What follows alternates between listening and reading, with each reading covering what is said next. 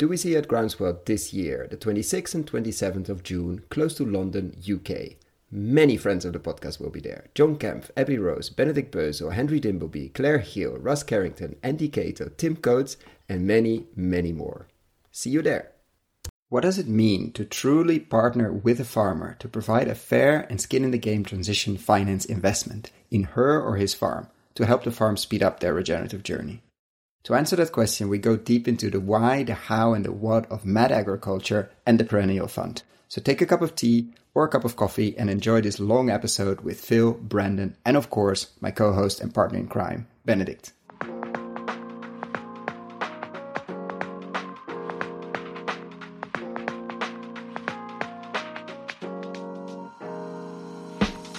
Welcome to Investing in Regenerative Agriculture and Food. This is a special dedicated series on transition finance.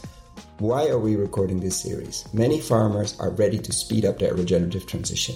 They've looked for learning, done the courses, read the key books, hosted the gurus on their farms, explored farm-size regenerative designs, and most importantly, started their pilots and feedback loops. This is where transition finance is key. A local bank loan often isn't feasible because of the short duration, lack of flexibility, and the farmer's lack of collateral. Furthermore, there's a limit of how much equity a farmer is able or willing to give away. That is why my co-host, aspiring to be regenerative farmer Benedict Bösel, and I are embarking on a journey to find out what are the key principles of transition finance for regenerative farmers. We are interviewing leading practitioners in the regenerative agriculture and food finance space. They share their insights, how they would finance the speed up of the regenerative transition on Benedict's 1,000 hectares, which is almost 2,500 acres, farm in Germany close to Berlin. This is an open process. We are sharing our lessons through the podcast episodes as we go along. We don't have the answers yet, just a lot of questions. So please share with us any examples of transition finance you've seen, other inspiration, people to interview, etc. Get in touch via the contact page on the website, investinginregenerativeagriculture.com. That is investinginregenerativeagriculture.com. Welcome to another episode of the Transition Finance series where me and my co-host Benedict are interviewing the key thinkers and doers in terms of transition finance. And today we're very excited, I can say we because I know Benedict is as well, to have Phil and Brandon of Mad Agriculture and the Perennial Fund on the podcast. And I don't want to take any time away from that. So let's get going immediately. Hi, Phil and Brandon. Welcome. Hey, thanks for having us on. Thanks for having us. It's great to be here. And of course, welcome Benedict, my partner in crime in this series. Yes. Hi, guys. It's awesome to meet you and to hear you.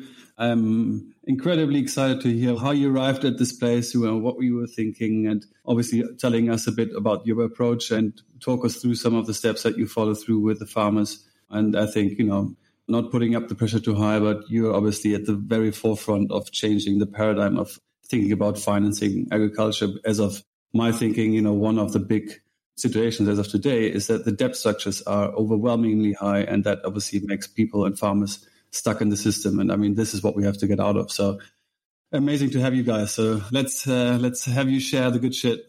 No pressure, but the listeners cannot see that. But we can see on the video the sweat slowly starting to emerge from Phil and Brandon to all this pressure that we're putting on them. No, I'm kidding. Please, can you give for anybody that doesn't know, that thinks Mad Agriculture, that sounds mad? What is it? What's the group? What's a bit of the backstory? And I'll definitely link to some resources obviously below, but a bit of the origin story there. Yeah, so Mad Agriculture is inspired by Wendell Berry's Mad Farmer poems. And Wendell Berry is sort of a great agrarian of our time that wrote a series of poems in the 70s called the Mad Farmer Poems, which call us to a radical reformation of economy based on a set of virtues that we often don't see guiding our current financial economy, our current commerce. And those virtues are love, reciprocity, compassion, and a good dose of radicalism. And so we are wholly inspired by Wendell and his work and really stand on the shoulders of his wisdom, among many others, in various wisdom traditions. And the madness comes from this feeling that, the world that I believe in and that we believe in is so different than the one that exists that everything we do is touched with a sense of madness and insanity. And so we really embody that spirit in the way that we work. We're very bold about it. And I would say that the emergence of mad agriculture comes from two different lines. One is my own journey in life. My wife and I founded this 2 years ago, which was the culmination of many different, journeys in life are just profoundly interesting. A lot of cyclical light dark cycles and self-discovery. And when you're full of passion and zeal and you want to manifest something important in the world, it can take a long time to find that. And my wife and I went through a really exciting and challenging journey through academia and many different dimensions of life where I was like, wow, this is really hard. And what happened is we realized we really needed to ground into our heart and listen to that wild essence inside of us and listen to this, not only the song of ourselves, but the song of the universe that's calling for a new and more beautiful and just paradigm to come into being. And so the madness, while it's our work, it's also the work of the world. And I think what's so beautiful about it is that the organization attracts people organically because it feels true. It feels righteous in the best sense of the word. It feels bold, ambitious. And I think that that's our essence. It's our core, is revolution. And, I'm working in academia for many years, which I have a PhD in soil biogeochemistry. I really loved and appreciated my time traveling the world, studying the way the world works. But I wasn't able to freely break the categories needed to create whole change. So how do we pull on poetry and science, head, heart, soul, all the spiritual dimensions, those lineages, the elders? How do we bring it all into a manifestation that feels real? It feels unknown. It feels exciting. It's challenging. And we're just possessed with this. And it's really fun. And so mad agriculture is very much about creating whole system revolution by breaking those categories open in a way that's very open and excited about the future. Not one that's full of fear and doom and gloom, but potentiality and the power of life to come back.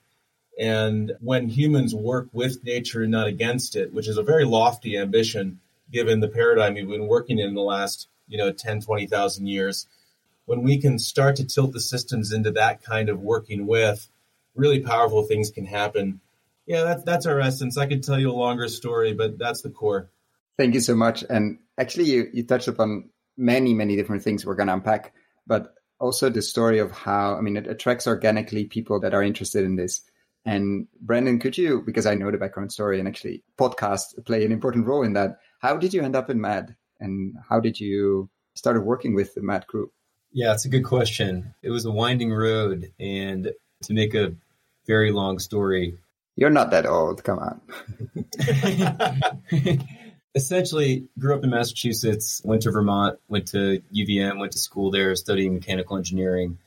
It was a little too mechanical, rigid. There wasn't really any room for creativity when you're in Calc 3 and magnetism, physics, and all of those classes that just didn't seem to grab me. So I ended up actually going on a long hike called the Long Trail through Vermont. It took me 3 weeks with a couple of buddies. And along that hike, I realized something was missing with just connecting with nature, with being outdoors, with how I was living my life. And I went back to school that next semester, ended up switching to environmental science with really no plan. Just wanted to focus on that realm, specifically looking at climate change and environmental degradation. So graduated with that degree, then went on a long bike ride. I had planned to move to Portland, Oregon, but I had met my partner right before I had left. So I ended up living in Vermont for another year. Worked in a water quality testing lab doing organic volatiles testing for the EPA.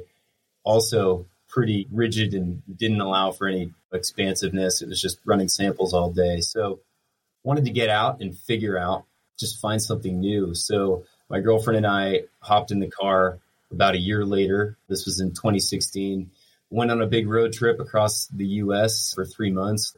Looking for a new place to live. We weren't really sure where that was going to be. I actually started a podcast myself along the way in order to just learn and listen to people and just find an easy excuse to talk to people that I was interested in learning from. So I actually met a guy named Brad here in Boulder, Brad Smith, who had started this cool EV program. He was the first person I spoke with. And then about 2 months later, after I had interviewed him, he ended up sending an internship opportunity my way to work with a group called Natural Capitalism Solutions. I ended up interning there and then managing a nonprofit called the Colorado Carbon Fund.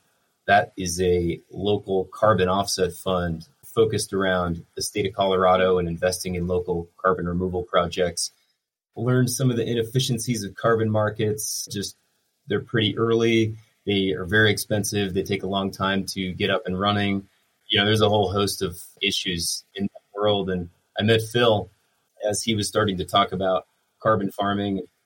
He was starting Mad Agriculture, and it had just begun with a gathering of carbon farming series with local farmers and practitioners and people who are interested in learning about carbon farming at the local Grange Hall that we have up here in Longmont. So I think it just started with a coffee. And then from there, Phil's magnetic. He pulled me in. I learned about regenerative ag, its potential to remove CO2. And I thought, let's just focus on this of growing good food, helping people get healthy food into their body, helping farmers make more money, helping sequester CO2. Let's improve water quality, biodiversity. It just seemed like such a better place to focus my energy than carbon markets, which are kind of external and on the outside of the system versus something at more of a foundational level. So, worked for a long time, just kind of exploring the full landscape of the food value chain and the food system with Phil. We were going out to California, meeting all the usual suspects out there, driving through Kansas, Nebraska, meeting farmers, bankers, people across various aspects of the supply chain. And then we landed on our model of change from there. And then we were able to get some donations into the nonprofit, and Phil hired me. And now we're here a couple of years later. Yeah. Well, it's such an incredible story to hear both of your individual backgrounds. And I mean, it's so fascinating how the straight lines never seem to lead to what your real, task is in life. And having had those different experiences, having, the good ones as well as the bad ones, and shaping your sort of idea and perspective on what it is you want to contribute, I think is so incredibly important to have those.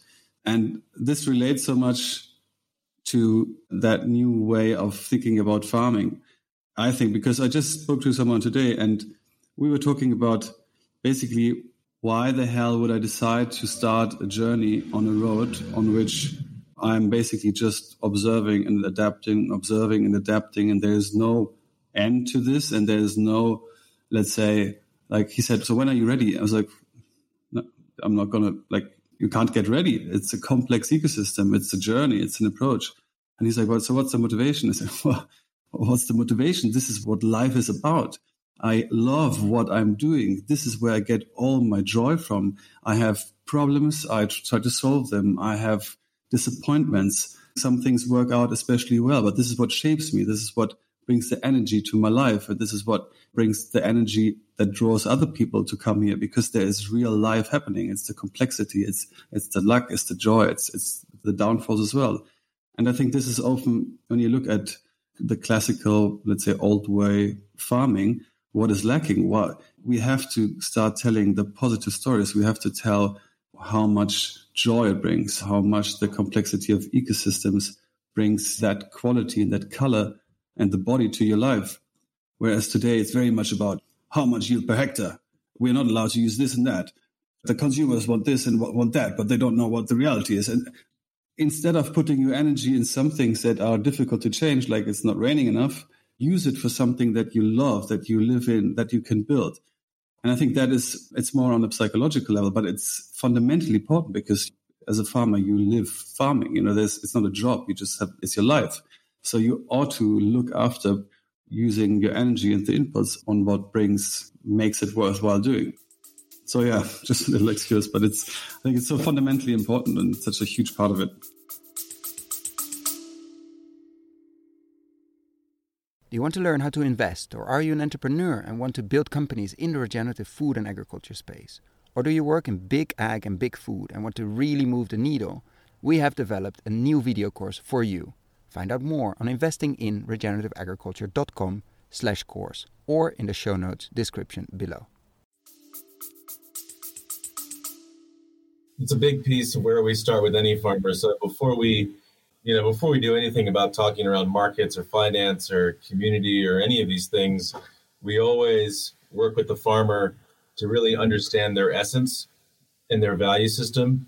And we have a series of frameworks that we use in order to reveal that, so that we create a shared understanding of the value system that's driving their relationship to the land.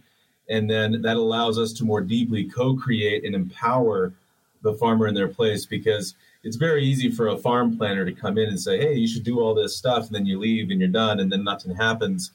So what you have to do is you get in and you empower and you inspire what's already living within them. You sort of allow them, I think you've used the phrase before, allow them to dream, right? That's one of the questions you asked. Like, what can you possibly imagine here? What would you love? What do you dream about? That's right. We try to create the conditions that unshackle whatever's holding them back and give them permission to imagine and act. And many, many cases, they're so unfamiliar and don't even have the psychological tools to go there because they've been working in a scarcity mentality for so long that there's actually significant trauma that is unrealized across the entire farming. I mean, the entire rural commodity economy has been colonized, whether they acknowledge it or not. But we live in the entire middle of America is in a welfare state on the Farm Bill, and it's so unhealthy. The entire thing has been extracted by the corporate behemoth that's extracted the soil, the heart and soul, the value of the entire economy. And it's very difficult to see outside of that system and know how to change. And so the Perennial Fund was designed in order to liberate farmers out of the traditional financing systems and give them permission to dream big and go for it. And that's really, we can get to the Perennial Fund in a minute, but what we do is we start with the farmer. There's a series of 3 concentric circles. The middle circle that we always work on first is the farmer, the value system, their essence. Not only the essence of the farmer, but of the whole decision-making team. And so Alan Savory would call this the holistic context. What's the vision of the farmer? What's the conditions? What's the sacredness, the sense of stewardship and belonging? Most farmers aren't there to turn a dollar and make money. They're there because of heritage, of other reasons, due to their long history, intergenerationally, to immigration, and all of that is wrapped up in their story. And so we ask them, what story do you come from and what story do you want to create?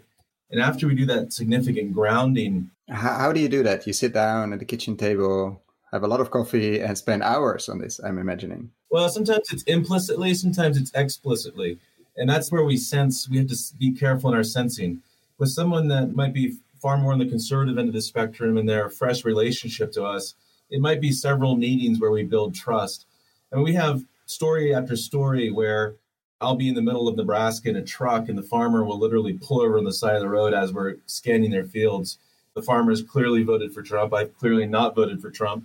And the farmer says, my goodness, I shouldn't agree with everything you're saying, but I agree with everything you're saying. Like, how can we be friends? I mean, these are real conversations. And when you start having that softening across the polarizations that typically divide us, you know that you're getting somewhere on that deeper human level of shared beliefs. And many people call this the radical center.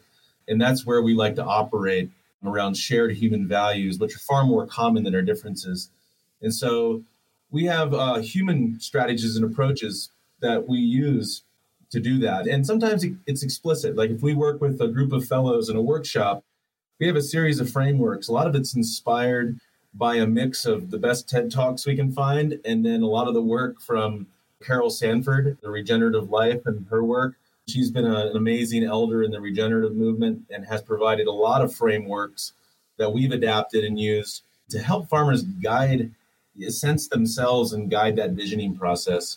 And so, yeah, it's interesting because people immediately think, well, this isn't scalable, but it's entirely scalable. It's called human at the grassroots level, right? It's called community. And that's where real durable change happens. And we have to trust that, even though it doesn't sometimes feel like a big policy win or feel like a big tidal shift that you can see. It's happening quick. And so I think, going back to our sort of framework of change, we start with the farmer deeply, and then we consider in the next concentric circle the farm itself. And so we use 7 of the 10 scales of permanence. It's a P.A. Yeoman's Regrarian's adaptation where we systematically work through things that the farmer cannot change about their operation to the things that the farmer can change, has more influence over. So we start with climate, and then we talk about water and geography, landform, infrastructure, the tools and equipment they have, the plants and the animals they work with, the balance of wild and cultivated spaces, and then the soil. And so we work systematically through those lenses of the farm, and we slow down, because a farmer might want to immediately talk about markets because that's where they think the solution is. But if we don't slow down and acknowledge and inspect where the strengths and weaknesses are in each of those lenses, sometimes we miss where they really have strength to make, they already have strength in their corner, or a weakness that everything hinges upon. And so we use that scale. And then the third concentric ring outside the farmer, and then the farm itself, is then how does the farm interact with the world at large? And there are 3 or 4 dimensions in which it interacts with the world. The first is, who is your community of change? Who are you surrounding yourself with? Now, who you surround yourself with is who you become. And so you've got to be very careful about where you source and curate wisdom, who you lean on, who you laugh with, cry with, who you read poetry with, what YouTube channels you participate in, or Instagram feeds you follow. All of that matters. It's real.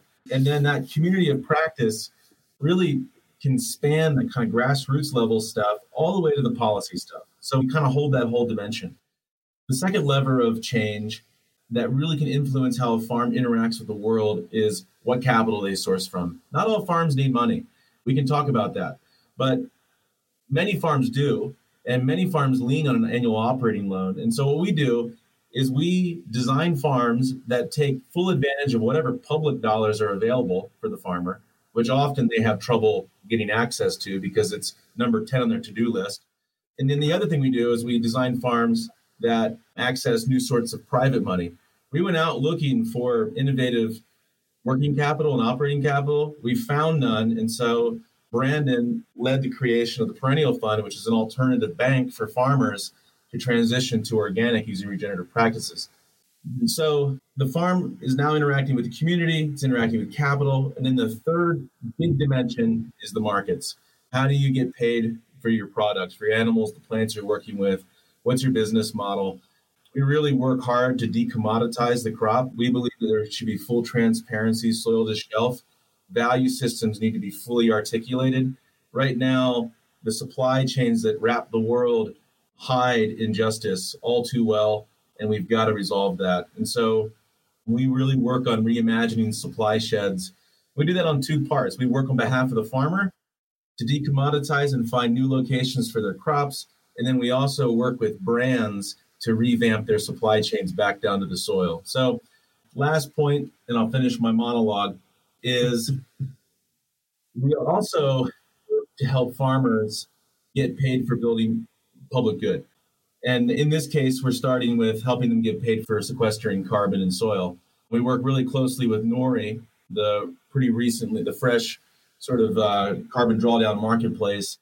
And we're really in the deep end with them on measuring, monitoring soil carbon, using kind of the latest, coolest, greatest things out there. It's a big challenge. But I would say that I'm highly cautious about commoditizing nature and do not like the term ecosystem services at all. It's a very utilitarian. I don't think anybody likes it in this space, to be honest. So we're just calling it public good. We do believe that farmers should be valued for the whole wealth that they're creating. And how do we do that? And so for me, Regen Network and what Soil Heroes is working on and what NORI is working on are sort of the gold standards from a philosophical grounding that supports these kinds of virtues that I'm hoping become more part of the current world. So that's kind of our general framework of working. We have all kinds of theories of change that actually underpin that sort of general model. But that's how we work with every farmer. And it takes a process. It's a human relationship. We don't come on the farm trying to peddle chemicals or this or that. We show up and build authentic relationships rooted in trust, and a sense of shared destiny is critical. I spent tons of time in academia all around the world overlaying my white man imperial ideas over all kinds of interesting people with the best intentions. But it was it didn't work practically. And then I think it misses the whole point of being human, which is crafting a shared sense of a healthy, vibrant future together. I will link some of the interviews below. Actually, we had Paul of Nori on the podcast. We're going to have Jeroen of Soy Hero soon, and also Regen Network completely at the beginning. I have to do a check-in interview with them, but I think one of the earliest talks with them on that. But I will definitely link them below. Thanks. Getting a bit sort of on the actual, let's say, management questions and production ideas, what would be sort of after the phase where you get to know, build a relationship, get a shared sort of vision, once you basically look into each other's eyes and say, okay, let's do this? Like, what is first, like the first step? Obviously, you probably analyze the sort of the background, but how is that first, tipping the toe in the change, as in on the field? Like, how does that happen? Where do you start? And what's the sort of communication or reaction that you have come across? The key is to start small and find an early win. We really believe that, taking risk is not easy for a farmer. And with how robust the systems that currently prevail are, we've got to be really careful in how we disrupt them. And the change has to be attuned to their appetite for change. And so we do a lot of work. For instance, I'll give you an example. We have a farm that we work with. It's a broadacre farm, 376 acres, 2 pivots swirling. They typically grow alfalfa for a organic dairy. And the organic dairy is, it's a confined feedlot kind of dairy. So it's not the pinnacle of organic production. And they want to reimagine how that farm is used. And so we still have one pivot completely on alfalfa. That's sort of their breadwinner, their anchor, their foundation.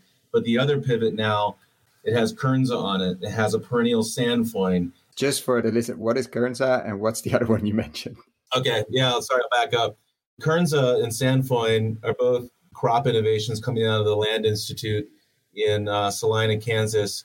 The Land Institute has long been the thought leader around how do we perennialize agriculture. 10,000 years ago or more, humans made an interesting decision to work with annual-based plants. And annual-based plants, it makes a lot of sense. They have all of their nutrition in their seed heads. And so to harvest the seeds and eat them is really nutritious, and it's a great way to feed ourselves. And so as we domesticated plants to work with, we favored annual plants. The big downside of annuals is that you have to get into the field and you have to till the soil every year. And you're basically running your system in a state of emergency year after year after year. And you're basically working with primary succession in an ecosystem. And if you know anything about primary succession in an ecosystem, it's where invasives come. It's where weeds feel the most happy. It opens up all of the space for invasion, and it's really difficult to manage. It requires tons of tools. It requires tons of inputs. It requires pesticides for management. So all of these things that we bemoan about our current industrial system are a product of our early relationship with annual plants. And so one of the ambitions of the Land Institute and many others now around the world is to create a perennial agriculture where you never have to go in and disrupt until you're creating perennial polycultures that you can still harvest with the best of technologies. So it's not going back. It's kind of going back looking for lost virtue while reimagining a new system with the best of human innovation. It's a nice little marriage of a lot of different ideas and philosophies. So the sandfoin and Kernza, a perennial wheatgrass, are really front edge kind of leading ideas. And we have local markets within a couple hours of this farm where we can directly place these kinds of things into. We have several different mills that are popping up. These mills will pay a premium dollar for these things. They can capture that margin to their direct consumer pricing. And so we've been working on annual, basically perennializing part of it, working on annual grains on another part of it, and then working on hemp on the other part for seed, actually, not for CBD. And so it's taking a traditional farm that is ready for some change and being very cautious about how we create the change and lining up early wins where it's like, oh, we can sell this wheat per pound at least 50 cents, if not $1 per pound. And when you can sell it at that rate, the farmer is going to pencil out favorably for the farmer. Because, right now, for instance, wheat's 4.5 cents a pound on the open market, which is unbelievably low. And when you can sell it, you can sell a wheat directly for human consumption in a local market for 50 cents a pound or $1 a pound, your economics, your net profitability goes way up, even if the yield is like 4 or 5 times lower. On these heritage and ancient grains that are landrace varieties, you can take a huge yield hit and be far less extractive on the soil and require far less inputs and still pencil out with a net profitability of 2 or 3x. That's an example of how we will work with the farmer and use our full wealth of connections. That's why we don't just do farm planning. We do farm planning with cognizance of market, farm planning with cognizance of capital, farm planning with cognizance of community, so that we can bring that whole system of change to bear when we work with a farmer. It's really critical to not, we've been told for generations that do one thing and do one thing well, specialize, reduce, be reductionistic. And for Mad Ag, our secret sauce is being generous and being a community and just being free flow with all the dimensions of humanity. I mean, it's so much fun. And it's where all the good work happens. And I'm just thinking, it's definitely where all the fun happens and the interesting people are. And I mean, they find you as well. And then, because you said the connection to capital and you didn't find anything, you decided to set it up yourself, which is, I mean, I think many people imagine, okay, I wish there would be a bank for transition finance. And I wish, but then going from that wish to doing that, it's an enormous step. Can you share a bit about the journey? How did that happen? Where are you now? We'll get into that. But how did that happen? Like, when was the first time you said, okay, I wish there was a perennial fund? And then somebody probably said, oh, yeah, let's build one, as a joke, I can imagine, over a few beers, maybe on a Friday afternoon. But how did that happen? Both Brendan and Phil, actually, because you were both there, basically. Yeah, maybe even just shed a light really quickly on the concept itself, so that if some of the listeners don't know it yet, that you just have an idea which direction it is going. That'd be great. Yeah, just like any startup, I think we thought it was going to be easier than it's been. It's taken a lot of effort and a lot of learnings to get it to where it is now. The idea had initially come about, it was early 2019. Phil and I were just sitting in a boardroom at a previous co-working space. I think it was a Friday. We were about to go into the weekend, and we were just kind of spitballing ideas of where is help needed and how can we create something that would actually make sense for farmers to transition to organic specifically, because through 2018, we had come across the obvious organic premium, especially in grains where it's 2 to 4x. We had learned the difficulties that it takes for farmers to get there, experiencing tea yields at conventional prices, which usually result in the loss of profitability through the transition. And we didn't find any banks willing to lend on profitable land. So just to unpack that a bit, that means that the period of a farmer when he or she goes for certified organic, obviously in this case, we're talking regenerative organic, maybe not certified regenerative organic, but not the feedlot organic you mentioned before. So don't be scared, listeners. We're talking about regenerative agriculture here, but we're going for certified organic because of the premium.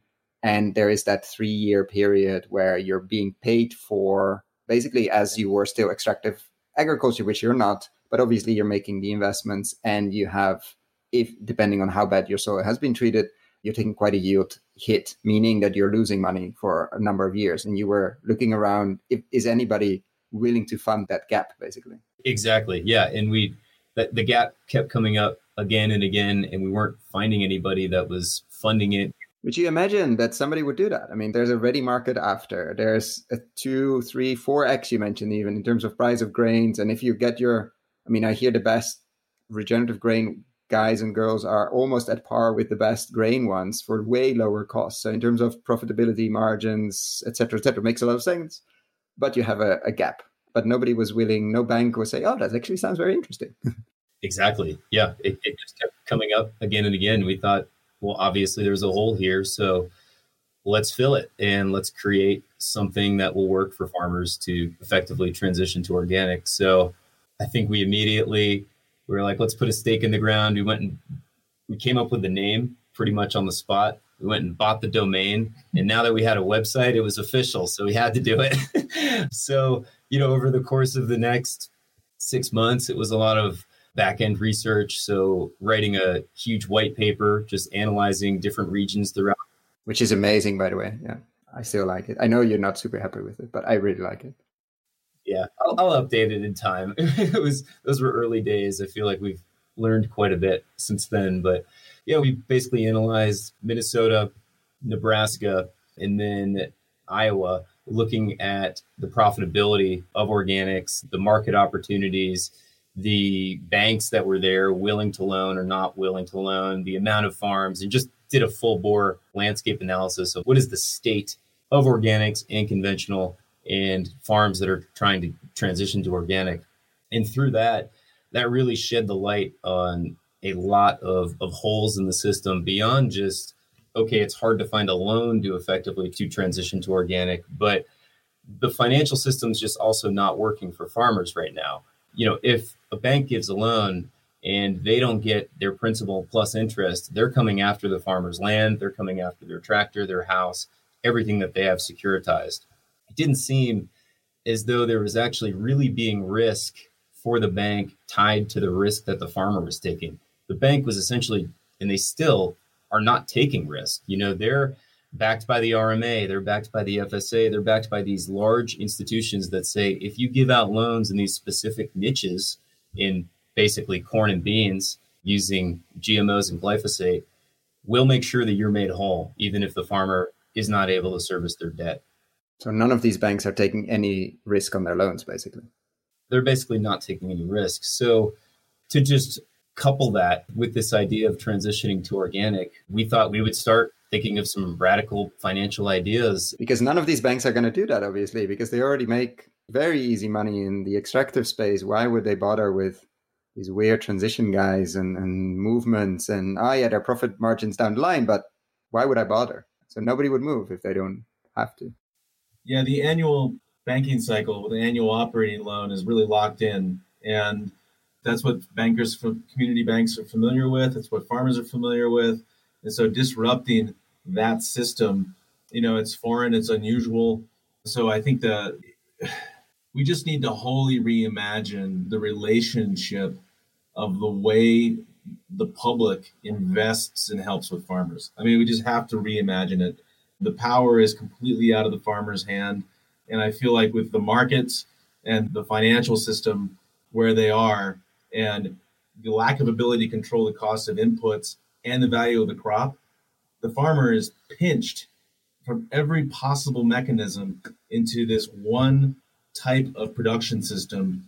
And it's completely constrained their ability to do what they want.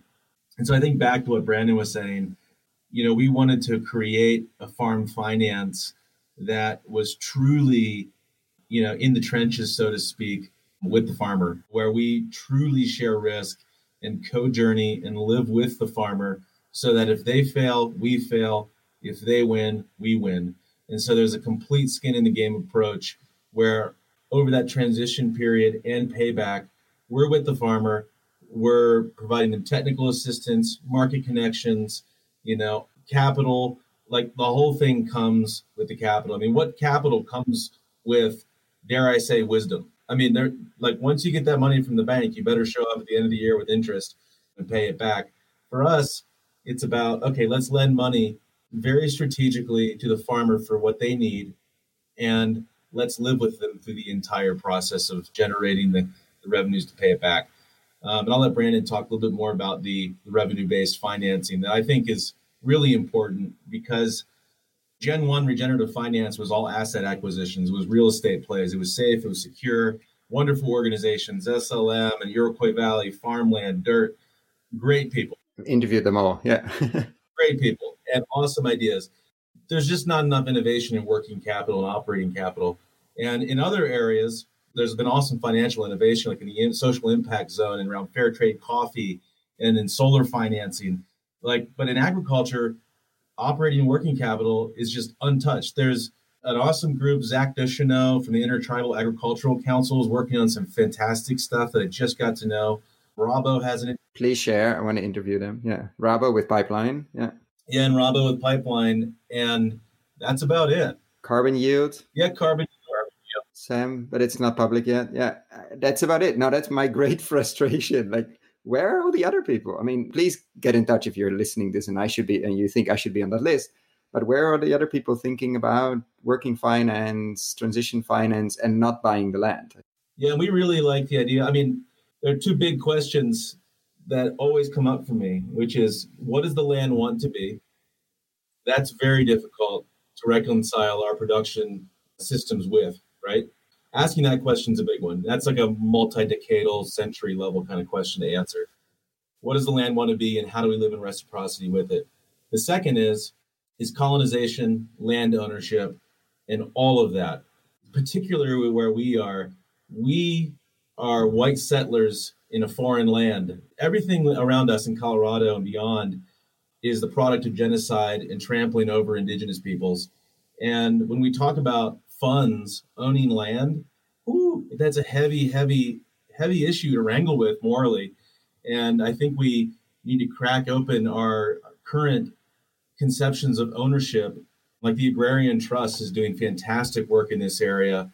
And we don't have to get there now because I don't actually have a very sophisticated solution or understanding of it. I just know that it's big and we need to go there.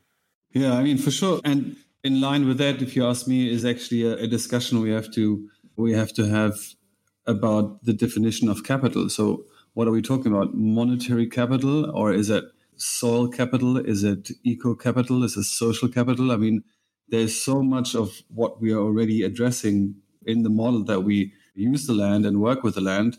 And these are values. These are values that we can measure without a doubt, and where we can monetize them, right? So in that realm of thinking about, investment and return, on what values, on which capital are we basing this? If we do save the soil, build the soil, if we, clean the water, then that's capital. We have to find ways of monetizing that. And going the way that you were going, I think from a financial institution's point of view, is obviously a tough thing to do because they are so stuck in their system that obviously they will have difficulties basically getting into that realm of thinking differently. But there is some hard facts that we can use in the discussion, and they can be used as a banker. Just to give you an understanding, if we, for example, in Germany, or I guess anywhere, if you do maintenance of your machines, or you care for the machines, you do the service on the machines, that is a value to the machine. So, the hypothetical value of your machine is going up. If we use cover crops instead of taking some, mechanical process to kill the weed, then that's just basically our cost. It has no value effect on the soil, although it is basically more or less the same thing. So there is actually accountable, measurable numbers and ways of calculating that kind of capital that, as of today, is basically ignored. So there is different entry points that we can actually use. So be interesting to hear if you have some regard of that sort of capital. For instance, if you speak to one farmer compared to the other, if you see, well, there's so much basically social, maybe on an educational side or bringing kids in or whatever, that makes him stand out compared to maybe someone else. And you say, well, because he's thinking in this way or that way, we actually want to support him even more so. Although maybe on a sort of, the estimated time frame until getting into the fun zone, so to say, it might take a bit longer. Is that something you guys can take account of? Yeah, there's a great, one of the frameworks that we use, Gregory Landois and Ethan Solovey from HowGood wrote The 8 Forms of Capital, an early paper in regenerative ag. I thought that was a really profound sort of constellation of capital understanding and asking the question, what do we overserve and what do we underserve? And, the paper dollar is the one that we overserve, and the ones we underserve are things like ritual and sacredness. And I think, just going to like regenerative ag, we often talk about regenerative ag being the use of these tools and techniques, but for me, it's something far beyond that. It's the use of those tools and techniques toward a vision that creates ritual and reciprocity with seed and place and the sense of terroir and beauty and long living and right living together. And I don't think we talk about that enough in the regenerative paradigm about what we're moving toward.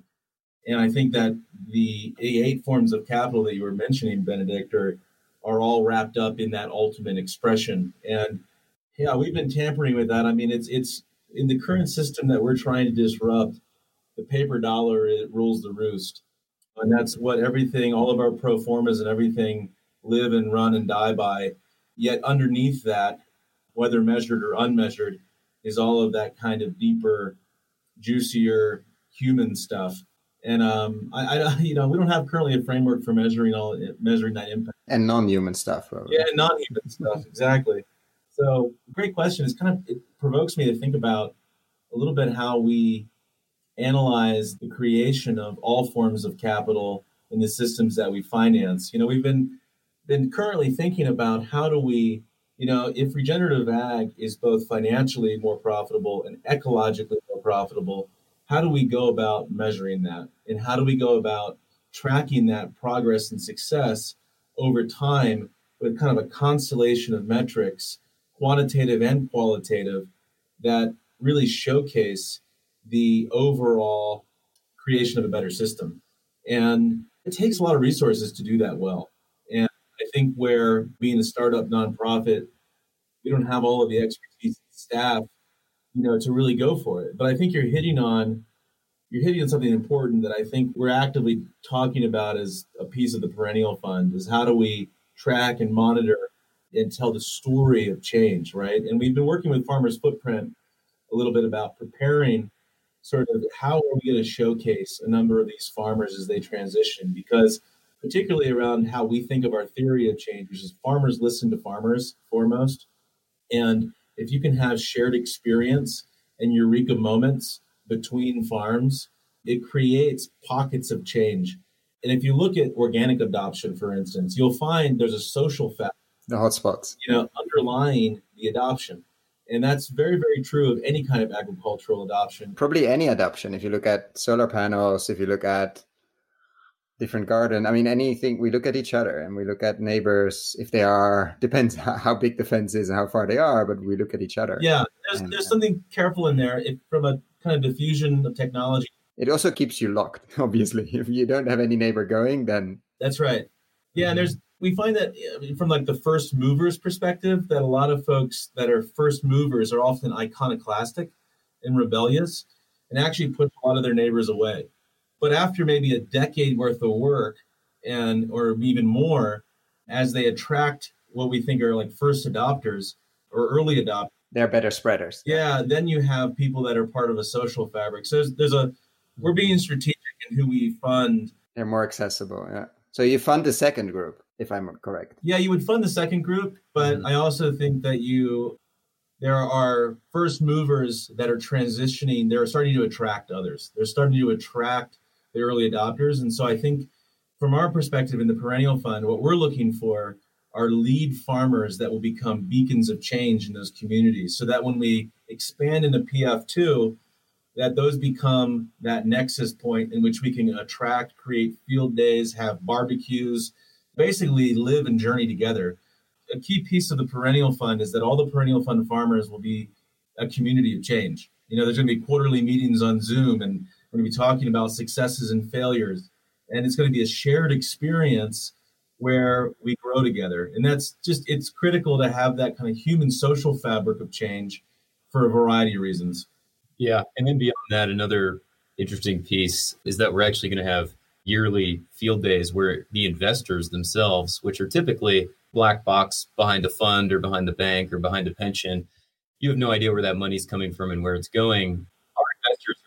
Our LPs are going to be meeting with all of our farmers every year to actually put a face behind these loans, behind the land, behind what's transitioning, what's being grown, and showing that resources and capital come in many different forms. And sure, an investor has the paper dollar, the thing that we value, or society is valuing most right now, but farmers have the ability to grow food, and that is just as important. Which we're valuing a lot, actually, in this crisis. We're recording this in end of May 2020, while still a lot of people are struggling to find food. So, yeah, do you want to talk a little bit about the revenue-based kind of payback? Yeah, I should probably dig. Or Benedict, do you have a question first? Ben? No, I was actually just, when we talked about sort of social capital and that whole universe of value that is being added, I was just thinking about it'd be amazing to be able to measure energy, because this is, I think, what happens. You create this incredible energy from which so much then sort of leads to the next, and this happens and this happens. And you probably can. I think this is what draws people in. You can probably measure like your farm visit day, like how excited are people? Like Are they leaning in or not? The level of voice they use. Somehow you can probably measure excitement. We often call it a happiness project. I was just going to say, we have to create like a gross national happiness index for farming. Do you know what I mean? Like, this would be just, the best thing. You know what's so fascinating? This is another kind of imperial lens on how we view the world, is there is a happiness index that's around. And, I think like outliers are like Burma and Costa Rica are surprisingly happy given their economic development status, and it's conditioned completely around wealth creation. And that's like, so we just have to reformulate the index and always be cognizant that quantitative measures often fail to capture the essence. They are important. By definition, they're reductionist, yeah. Yeah, by definition, they're reductionistic, no matter how complicated the index and how many things you aggregate in the expression or the number. But it does raise the question. I mean, for us, our ultimate goal is to work toward beauty and happiness and joy. And as you touched on, Benedict, earlier, this idea that like you are curious, your life, your energy, your color comes from your exploration of how to belong and live with the land. Like that is beautiful. And I think that is, whether a farmer is in that manifestation mode and full consciousness or not, that's in there. Whether they have the language tools to express that, often they don't. Often it's much more rudimentary. It could just be a slap on the back or a smile, but it's there. That same essence is there. And I think that we're playing with that. We're playing with happiness. And that's the core of all of these complicated solutions and everything. It's about how do we create happy people on the land that are deeply considering what it means to belong here. It's so fascinating to hear what you guys basically experience and the way you think and the way you talk about it, because it's just, I relate to so many of the things.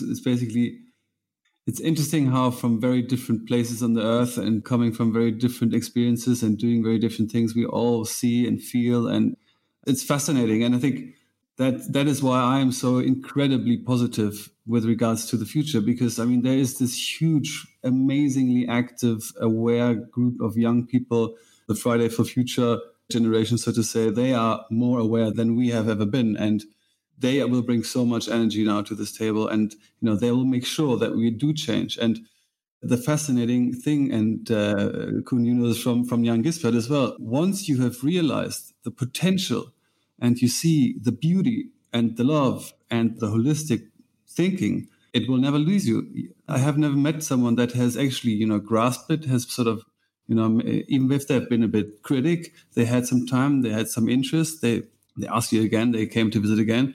But if they did, take it in, it changed. Everything changed, and this is, I think, what we're going to see in the next couple of years. And so I'm just, I'm incredibly hopeful and positive about the whole future of land use, and on that level, on the whole idea of economic systems. And that comes in, how do we think about capital, the money system? Obviously, it's not going to change tomorrow, but there's huge changes in front of us, I think. Yeah, just to give one piece of background, the person we mentioned is a longtime supporter of the podcast and has visited, I wouldn't say seen the light, but a long-time investor in internet companies, a lot of experience on that side, and basically saw the potential of regenerative agriculture. And I think, like many of us, you cannot unsee that.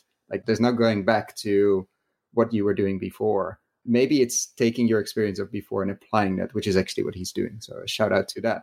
And I think there are many, like the ones it depends. It could be a TED Talk, it could be a visit to a farm, it could be a book, it could be, I've heard many of those stories because I always ask the first question, why soil? But once you've seen that and experienced it and have seen successful regenerative farms and farmers, you're not going to unsee that. And it's not that you're going to go back to commodity trading or go back to designing houses. It's very difficult to unsee. Yeah, two important things I think come to mind. One is, I forget who said this, but once your consciousness is expanded, it'll never take its original shape again. And I think this is the importance of eureka moments for farmers, where they have these ahas and going, oh my goodness. And then you have a breakthrough.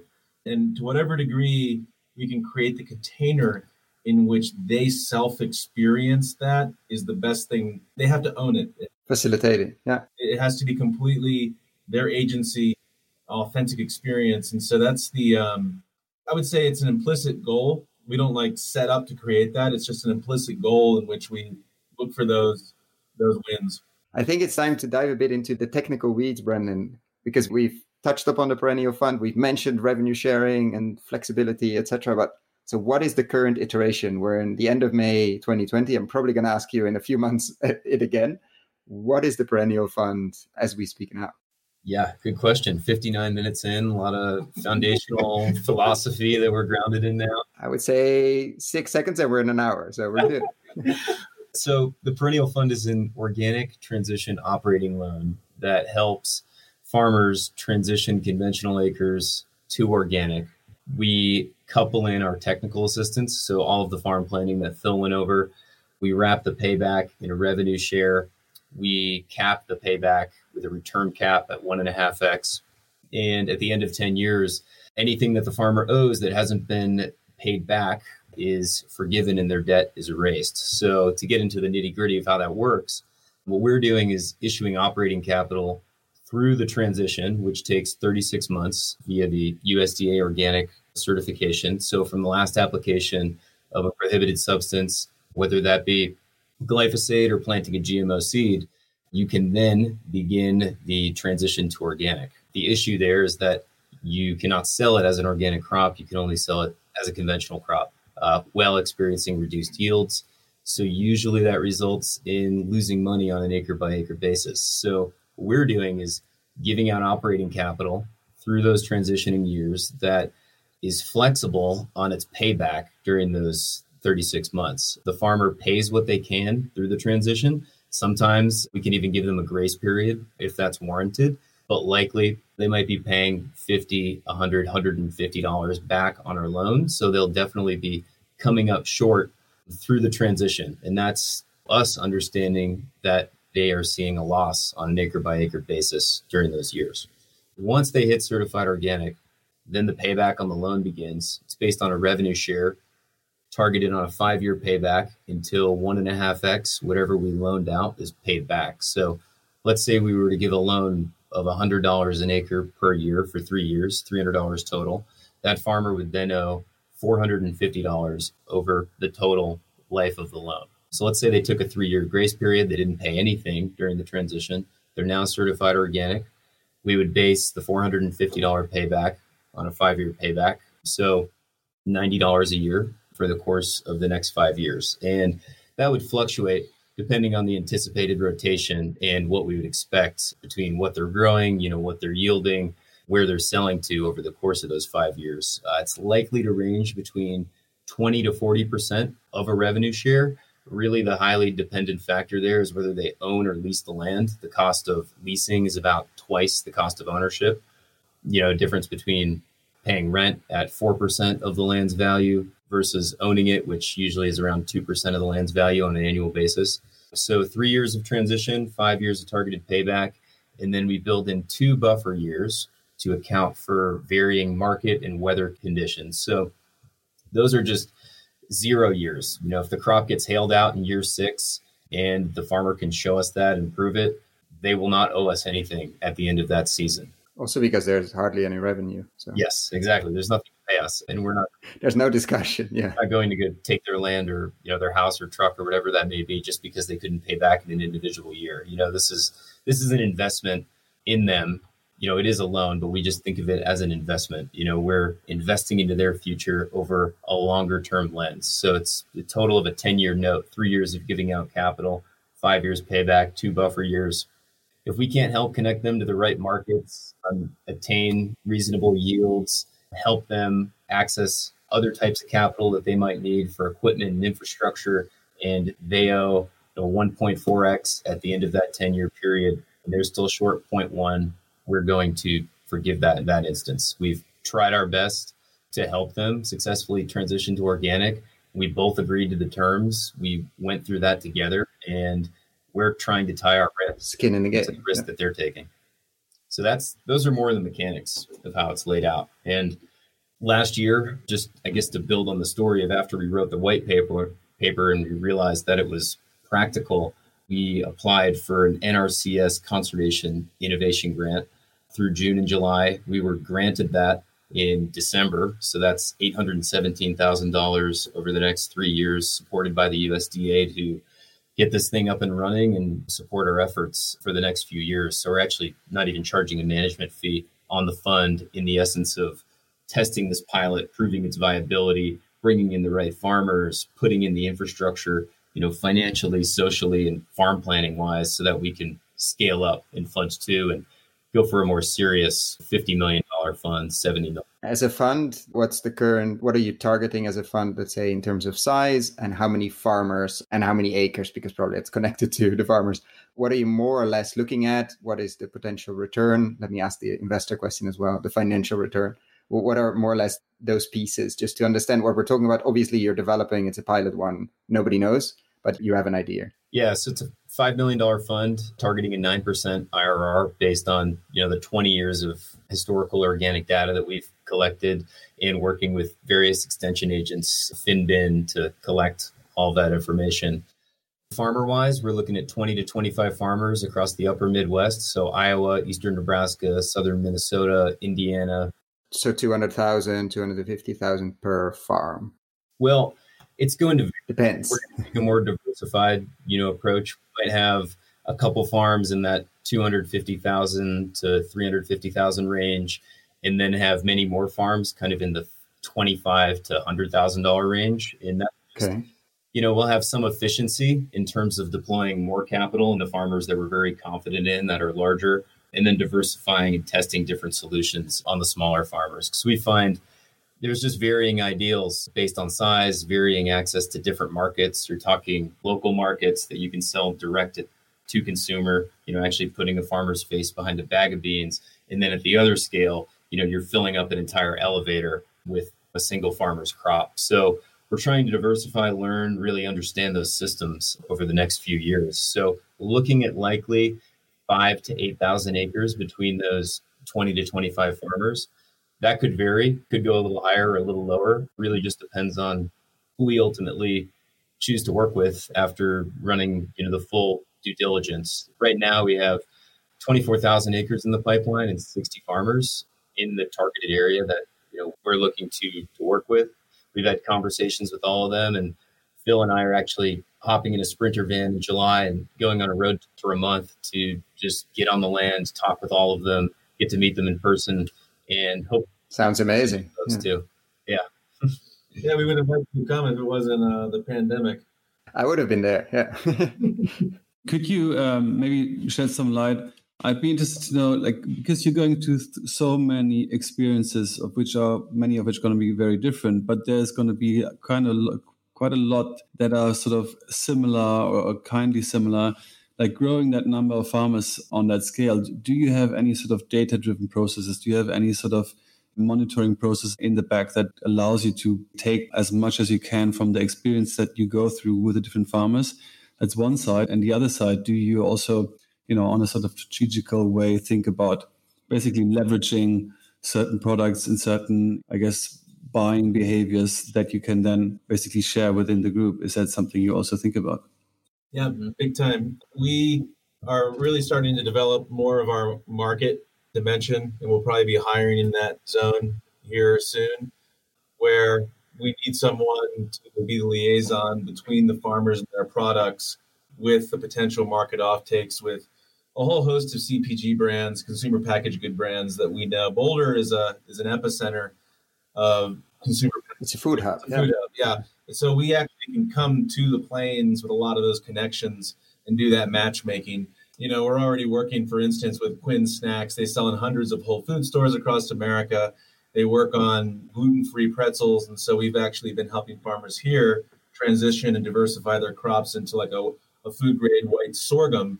And that uses less water. It has a short growing season because you can squeeze it in rotationally. It actually could be a really good thing for your farm, Benedict. I didn't see that on your crop list. And it's good for milling. It's great for the kind of gluten-free celiac sensitive zone, et cetera. And so we're starting to pull and develop more relationships, everyone from like Patagonia Provisions to Pipeline Foods, and everyone in between are possibilities. It's about what is the most efficient model to kind of hold that portfolio of farmers, that wide diversity of farmers and bottleneck them through these conduits and aggregators into those kind of market opportunities. There is clearly a huge need for infrastructure investment to enable regenerative supply. It's something that if we have another fund we're going to launch, it'd probably be dedicated to some infrastructure development. It's just hard to convince people to put things into low margin, high volume deals, that require a lot of operations and maintenance, but it's got to happen. We can talk hours with Eric Jackson of Pipeline Foods about that. Yeah, exactly. It's not easy. It's very important, but it's not easy. Not easy, but it's very important. And so, there are ways to use the existing infrastructure and be strategic. We're going to try to bundle as much as we can with these farmers. If we can work within a community of practice that are already linked through a social network like the Practical Farmers of Iowa, or through Moses, or through a variety of other on-the-ground social fabrics that already exist in those states, then we'll do that. Do you then invest in all of them, or you pick a few and then create social stress, maybe? Yeah, we pick a few. We're not going to do it all. We don't have the resources and capacity to manage all that diversity, which is part of the purpose of our road trip in July. Yeah, definitely. I mean, that community aspect of that is just incredible, right? Bringing all these people together who came from, who shared certain experiences together. Now they see new light, new opportunity. So again, the sort of the effects that you bring on a social level, because they're obviously going to talk around in their area and they'll be interested. And so this is like, you can see it already spreading and the demand being bigger and bigger and bigger. And I sincerely think that, on your side, you're going to be like, fuck, what did we get ourselves into? Because now we have just so many people to look at and screen, and basically you just can't help them because there's others have to step in, and which again, obviously is a great opportunity, right? Yeah, one of the strategies is we're not Iowan, we're not from the upper Midwest. And so rather than Mad Ag trying to impose our vision and selves in a place that we actually don't know that well, but we share at least a high level vision of where we're going, is that we're going to be working on the ground within existing trust networks and empowering the people in place. So working with the best people in that place and using our resource flow to actually align and empower rather than us trying to hold all those relationships. So we're actually actively talking with a bunch of different individuals in that region to be the glue of that farmer to farmer network and manage that conversation because they already have existing relationships. And us not try to come in there like a bull in a china cabinet with all of our high ideals and lofty ambitions and financing solutions. It certainly matters and it's good to be there, but you've got to ground it, always ground it. And that really means funding the people in their place. So that's a big part of in the next couple of months, we'll have people with Mad Ag, trucker hats in the Midwest. You send us some, please. Oh, I will. Yeah, we'll send you some. We'll put you on our German mailing list too. Maybe put the swamp writing. Perfect. I think we can literally fill a lot of hours, and I know that Brendan has to go at some point. Phil had said he had 3 hours. Don't worry, we're not going to fill it all. But we could. Any, I wouldn't say tips because tips sounds too cheesy and easy. Any suggestions, ideas for Benedict, who obviously is a farmer that probably now is wishing he was in the Midwest and could be part of Perennial Fund, but he's not. He's in Eastern Germany and is wrestling, challenging, loving the challenge, but it is a challenge of potentially putting money to work. And what would be some ideas, directions, suggestions questions you would ask? Probably questions are better. You would ask him. Yeah, I think if I were there with Benedict now, we would take a whole day and kind of work through our farm planning process. And we'd start with that kind of essence discovery and values alignment. And we'd spend a whole day together and work through the scales of permanence because there's the summary of your farm, what you're doing is really impressive. The things that pop out to me really quick are maybe some more dryland things and more perenniality. Working with 17 inches of rainfall or 450 millimeters of rainfall it's a really delicate zone. If you make a mistake, you're going to pay for years. And so looking for ways to keep the soil and the plant life intact. So maybe expanding more into kind of a grazing ruminant animal husbandry system and linking that into kind of market plays that are clearly direct to consumer. The ambitions of an education farm are awesome. I think that's needed. So to whatever degree you can turn it into a regenerative ag center, particularly because you have all that deep philosophical underpinning and that belief structure that I think is where a lot of people are finding themselves called to being that center of change that attracts, and turning into that kind of more Stone Barns type center might be the best fit for that farm, just because you're an attractor already, you're eloquent, you have the ability to harness social imagination and live with it. And I think that your farm is going to be unusual compared to what a commodity farm can do. I think it's really hard for a commodity farm to diversify and do direct consumer marketing because they often aren't evangelicals for their product, and we can't expect them to become that. And so you have a unique set of unique social and language toolkit that I think is well suited to that kind of direct marketing, regenerative ag center type thing, which is utterly unique business model. If you think about a food hub, it has to be situated deeply in its place. And that's a customized process that is unique to the space and the person. And so for me, I sense that that's your potentiality and that's what's to pursue. And we can get into the weeds of like interesting crops. I think sorghum's super interesting, perennializing, grazing, but you're dry and you're brittle. And I didn't see if you had irrigation or not, or whether it was all rain fed. But if you do have irrigation, that's a whole different conversation. If you're all rain fed, that even speaks more to a revitalization of the grasslands that were probably there. Yeah, I mean, I'm not sure about all the nice and positive things that you said about me, but what I can tell you, though, is that yesterday evening we had another 30 cows arrive, of which 20 are pregnant. So by the end of the year, we should be looking at around 100 heads, going strongly. And I mean, I totally agree with you. I mean, this is pretty much what we focused right on, as of having more sort of, the whole grasslands, cover crops, and basically bring down the acreage that we use for grain production, maybe only on 40-50% of the whole agriculture potential area, and use the rest with the cows, obviously, in the holistic management sense, and have basically the cover crops and the grazing parts basically revitalized through what the cows bring to the table in many fronts. To then, if we grow a crop, we actually go, harvesting 5 tons a hectare, whereas as of today, will be like around 3 tons per hectare. And the whole idea of having perennials is something that we are very keen on learning as much as we can, but because of the missing rainfall, because of the late frost risks, because of obviously the sandy soil, what we have to do is just to go crazy on species and kinds. So we have the highest diversity of plum trees and pears and, all those different bushes and trees, because out of a variety of 16 different species, probably only 3 or 4 can make it. And no one, as of today, no one can tell you that, right? So we have to do that first little step. And although it is time consuming, I think if you don't do it, then it's not a clever decision to invest in that kind of thing, because, it could be the wrong species. And then you're like, okay, that's a bugger. But obviously that's also the exciting part of it, right? And things move so incredibly quickly, right? I mean, if I think back, the first cows arrived in end of April last year. We founded the company that we're doing all those kind of projects with at the farm level at the moment, only in March last year. We founded a small agriculture company that we're doing all the sort of different multifunctional land use models, from holistic grazing to agroforestry, syntropic agriculture, the whole composting parts, because on paper or theoretically, they're all sort of in the gray zone in Germany as far as you're allowed to do certain things, which has no theoretical backing, but they just don't fit into the German rules and regulation framework sort of thing, right? So I'm going to get angry emails, I know already.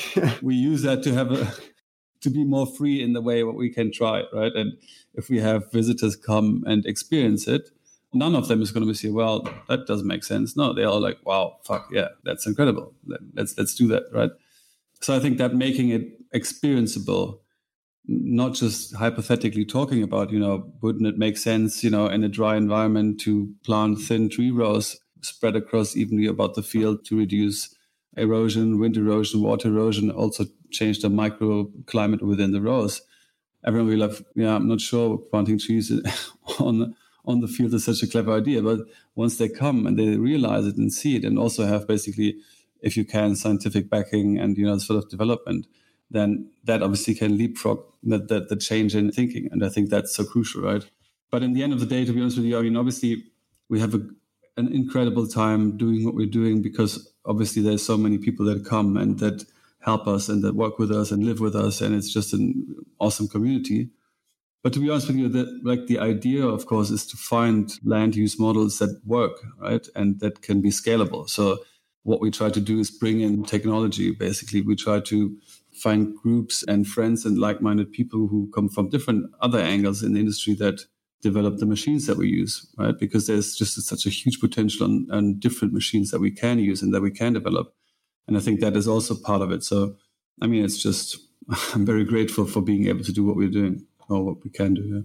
Yeah, I think that I love that. I mean, when I go to Stone Barns or any other ag center, I think they're really important for inspiring not only culture and society, but also providing that like tip of the spear push that lets others not bear that risk. So if you're the one experiencing the machinery and farmers can come to field days and see how it's working, like you're de-risking that technological solution and the opportunity. I think there's a really important role for those kinds of institutions that are regionally situated. I mean, the other thing, too, that came to mind, two things in your farm was, what is your pulse rotation, in a dryland? So I think of it garbanzo beans and lentils, two plant-based proteins that are on the rise. They'd probably do well in your area if you have enough growing degree days and you don't get too much rainfall in the late summer. And then, what was the first one you said? Lentils and? Garbanzo beans, chickpeas. Oh, chickpeas. Yeah. The other thing is a little bigger idea, is the idea of, not only demonstrating all of these possibilities, but also being an aggregator. So if you have an ability to actually create demand, so like, let's say you buy a grain bin for all your grains, or you buy a big barn for all your hay, like you could actually create an attractor for those in your region, which becomes an invitation for others to change. And I wonder if you're yourself moving from that like first mover to early adopter, like where are you in that sort of, level of being a renegade versus a community leader? And what's that kind of personal landscape for you, and where you want to go individually? To be honest with you, I think it's too early to tell. We're at the stage where everything we do wrong, and we don't know anything, and we just do it. And once we think we have figured out something a bit better, we do just as much mistakes, just different mistakes, right? So I'm far away from either being able to tell others how they can do it. I'm far away from knowing what works. So basically, I think we're doing things that not so many other people are doing right now, and this has some value in itself because I realize that certain things. People that are here realize certain things. There's sort of an energy happening from it, but I would feel much more comfortable if I could look back on a time and say, look, this is where we started. This is the road that we took. This is where we are today. And I can basically show you certain numbers. I can show you certain developments as far as the ecological side is concerned, the economic side is concerned, but maybe also on a social attitude or on a social level. I think once you have that, you still have to be very aware that this is what worked in your context. And it has to be a farm that's just 500 meters away. That doesn't necessarily mean that it works for her or for him, right? So I don't know. What my strongest belief in all of this is that it's the narrative, it's the doing it, it's the story, it's the passion and the love that you bring into it, the energy. Because I think I was a really, really bad student, and I generally don't like being told things, right? I think there's quite a few of us who are like that. So I think if we look at ways of how we can change, how we can make others also change, it's never good to say, well, don't do that anymore because that's bad or whatever, and do this or do that. But try to do something yourself that has so much that people feel or see or realize, because they also want that. They're what you guys are laughing all the time. What are you doing? I want that too. What is it that you're doing? So basically create an energy that draws people in, and they come basically to you. And so we are at the very, very beginning. So I don't think we're anything than, a couple of people who have a certain vision and just the possibility and the freedom to just plant weird stuff on fields and have animals and do mistakes all day, basically. But that's why we're here. I mean, I was in Berlin. We got connected through a mutual friend, and you said, come over. And not even a year ago. And look where we end up now. So I think you already are attracting a lot of that energy and those people that want to build compost systems like we discussed in the episode with Robin, and attract market gardeners and attract cows apparently, and bees and a lot of other stuff. Yeah, you're doing it. That's exactly what your mantra or your purpose is in the doing. You know, it's like thoughts without action are dead. And I think that we have to, it's all in the practice and not being afraid of quote unquote failure. As we say, we're building the ship as we sail, and that's all you can do.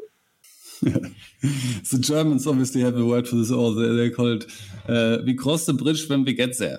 I'm imagining like this cartoon where you jump out of the plane and on the way you have to build or like almost stitch the parachute. That's the sort of the feeling I think sometimes some of the farmers I know have.